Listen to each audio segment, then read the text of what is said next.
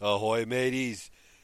The unlucky or lucky number 13. So, some cruise companies do have it, hotels do have it, may not have it. You never know. I mean, there's also, it really depends on who's following tradition or not.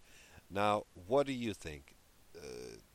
13. Is it a lucky number, unlucky? It does come up to the personal opinion, traditions, and generally the society that you kind of were surrounded with.